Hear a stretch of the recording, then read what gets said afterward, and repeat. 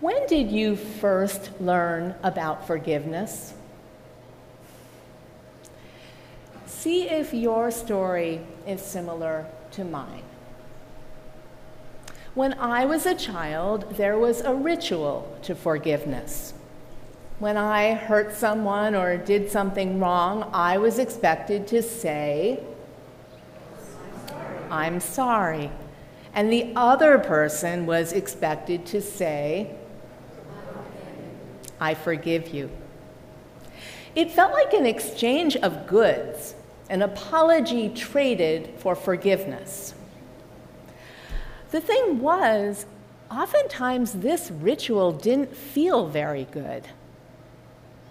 Sometimes I wasn't ready to say, "I'm sorry." Sometimes I wasn't sorry. Sometimes I wasn't ready to forgive. Sometimes an apology wasn't enough to make things all right. And then there was the power imbalance. The person who transgressed was dependent upon the magnanimity of the person who'd been wronged.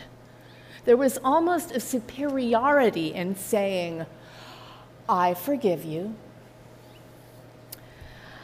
I really didn't like playing either role in this little drama, and I'd pretty much dismissed forgiveness as a problematic social nicety when I attended a week-long Quaker retreat on forgiveness.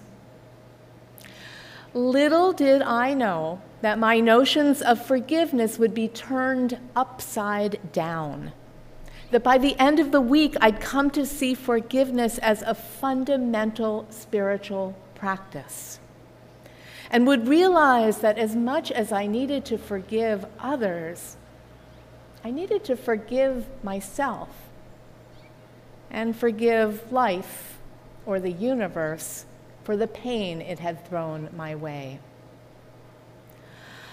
I also learned that forgiveness is a very big topic.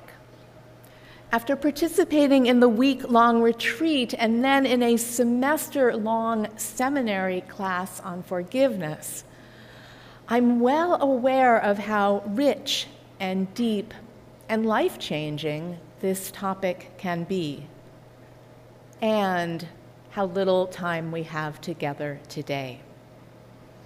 So my hope is to plant some seeds, offer some questions, some ideas to chew on, an opportunity to reconsider what forgiveness is all about.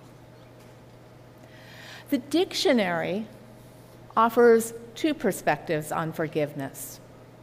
The outward social ritual I learned as a child, so forgiveness as formally granting pardon, but also an internal change. So forgiveness as letting go of anger or hurt or resentment. It's that inner change that I want to focus on today. During the forgiveness retreat, we did an exercise that stunned me in its simplicity and in its profundity. We were asked to complete 2 sentences. When I forgive, I feel, and when I don't forgive, I feel. How would you answer those questions?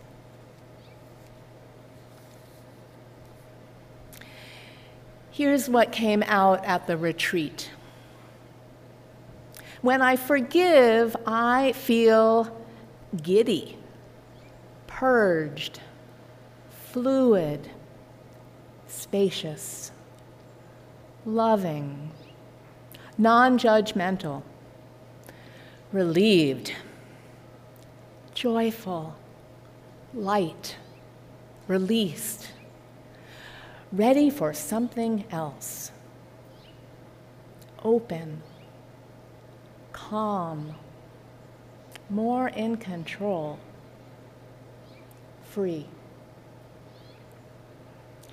When I don't forgive, I feel obsessed, angry, defensive, resentful, guilty, righteous indignation, stuck, hurt, distracted, grieving, morally superior, anxious, depressed, weighed down, sad, small, imbalanced, fearful, limited.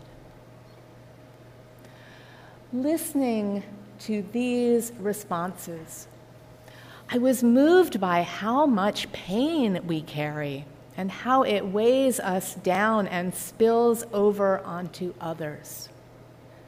In contrast, the lightness that can come with forgiveness, renewed energy, passion, zest for life, seems almost like wings. What might blossom in the space created by forgiveness? How might the energy spent holding onto a hurt be better used? Suddenly, the work of forgiveness seems worth it. And I use the word work intentionally because forgiveness often requires work. As we consider what forgiveness is, it's also important to consider what forgiveness is not. So, here are 5 common myths. Myth number 1, forgiveness requires forgetting. After all, we say forgive and forget.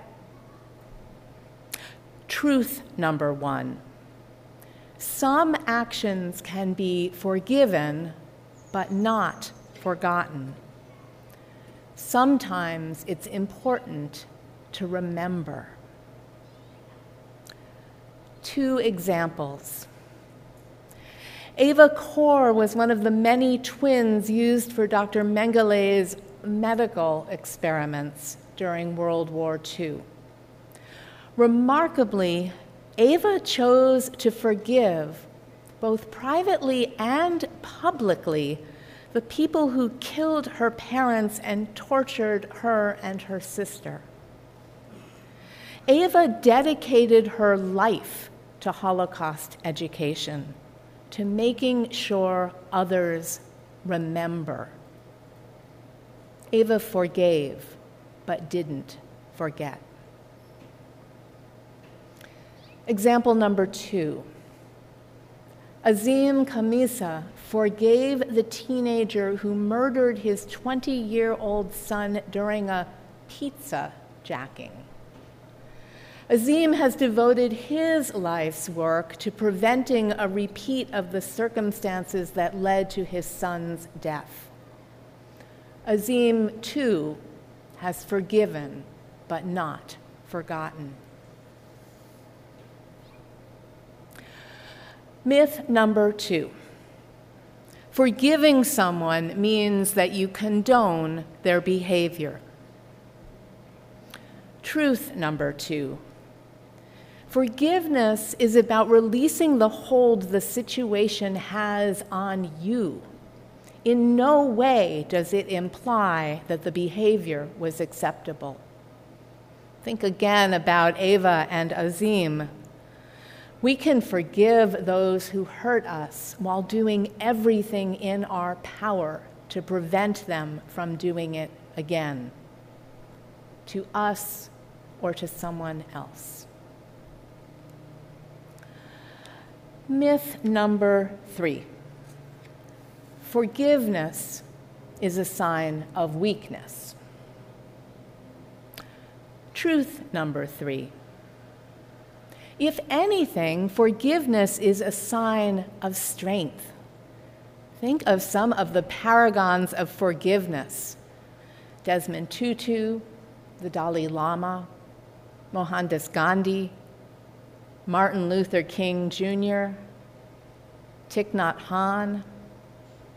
These folks are good company and as strong as they come.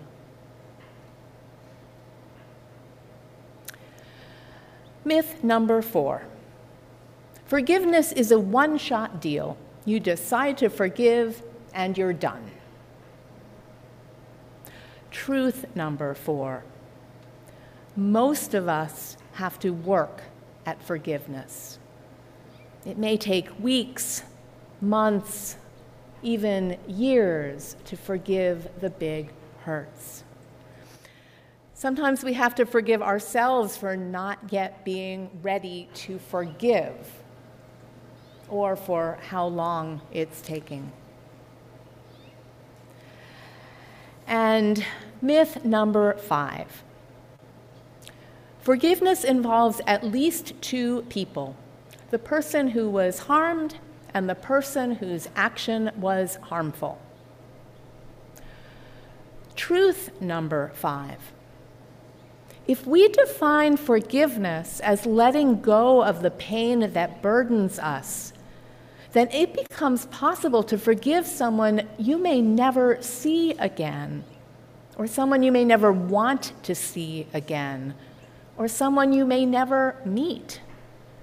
It even becomes possible to forgive ourselves or forgive that which is beyond our control. So, I've talked about what forgiveness is and why you might want to practice it. If you're at all persuaded by my words, the next big question is how? True forgiveness is more than simply saying the words, "I forgive you." Few of us can forgive immediately. Most of us need to start by finding healthy ways to express the anger and hurt, by having someone else witness and affirm the pain we're experiencing. But when that anger and hurt become weights around our necks, when they drag us down and get in the way of our leading our lives, we may want to consider a shift. But how? There are many forgiveness practices, some of which we'll touch on this morning. If you want to go deeper, there are more books, workshops, videos, and websites on forgiveness than you might imagine. Among other things, there's an excellent article from the Mayo Clinic, which may seem like a non sequitur, except that there's a growing body of research showing how forgiveness can strengthen our immune systems. Dr. Dean Ornish says, the most selfish thing you can do for yourself is to forgive other people. The key to forgiveness is creating an internal shift. Buddhist teacher Jack Kornfield says that forgiveness is giving up all hope of having a better past. Forgiveness is giving up all hope of having a better past. So if we can't have a better or different past, sometimes we can shift how we think about that past. In his book, Forgive for Good, Stanford forgiveness expert Dr. Fred Luskin describes a process of transforming what he calls a grievance story. You know, that story you've told again and again with increasing embellishments about just how badly you were wronged. The more we tell these stories, the more attached to them we can become. transforming them can free us. And sometimes all it takes is a single word. UU minister Lynn Gardner tells how a grievance that plagued her for years was transformed when she replaced the word should with could. Rather than saying, he should have been there, she tried saying, he could have been there. And the hold that story had on her loosened a bit. How might you shift some of the stories you tell about ways you've been wronged?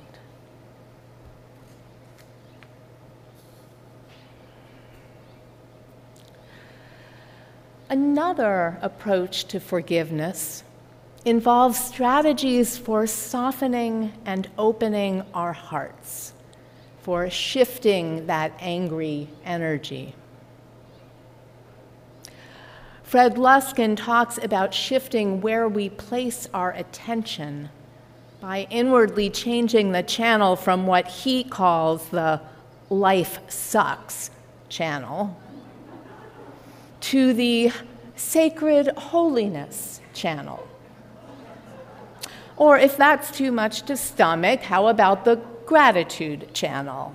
Or the look at the beautiful sunset channel?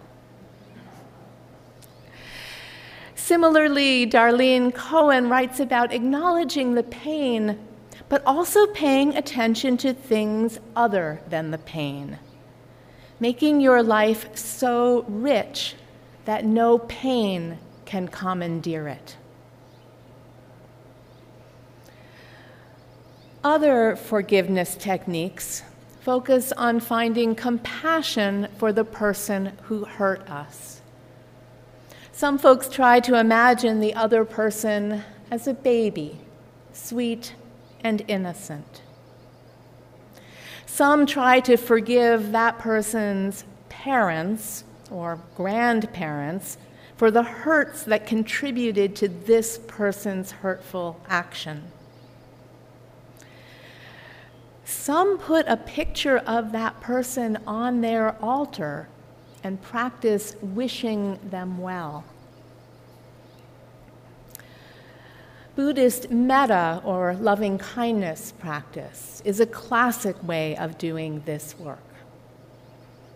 We wish goodness first for ourselves, then for those we love, then for neighbors and acquaintances, then for our community, then for those who have wronged us, and finally, for all beings.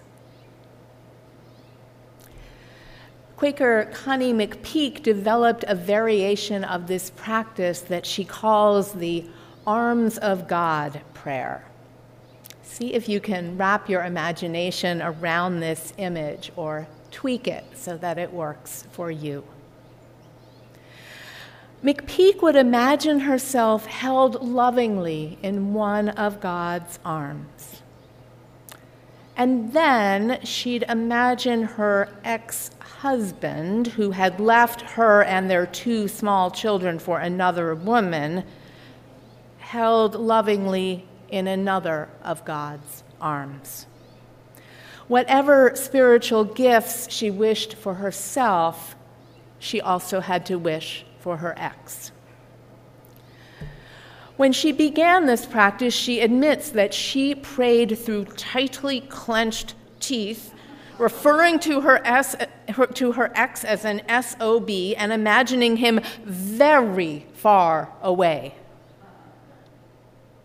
Eventually, though, she says the anger and pain were transformed into compassion for him and for her.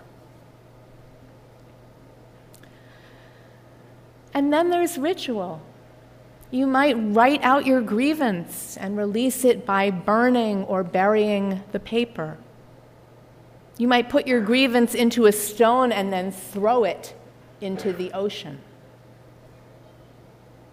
You might light a candle, pray for release, and blow it out.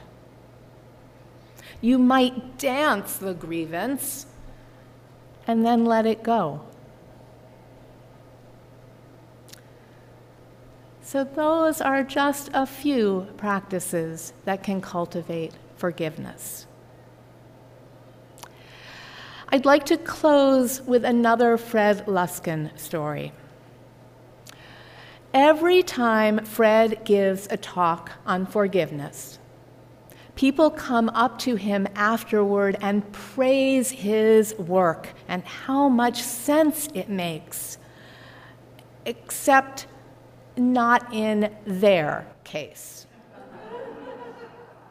If you only knew what happened to me, they say, and proceed to tell him in great detail why their situation is an exception.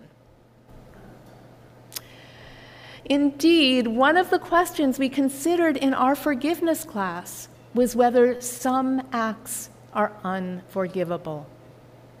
We read about some of the vilest things one human can do to another.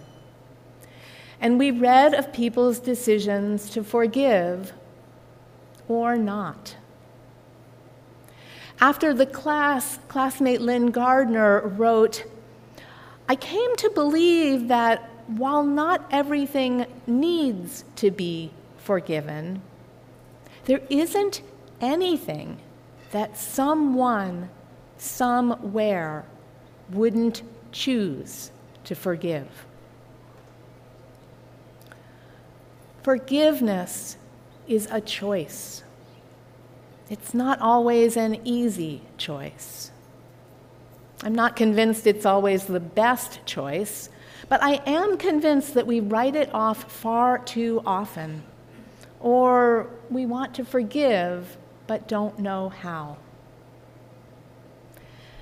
And so, I invite you to consider the hurts that are weighing you down, sapping your energy, and preventing you from living fully. Might any of these hurts be eased by cultivating forgiveness?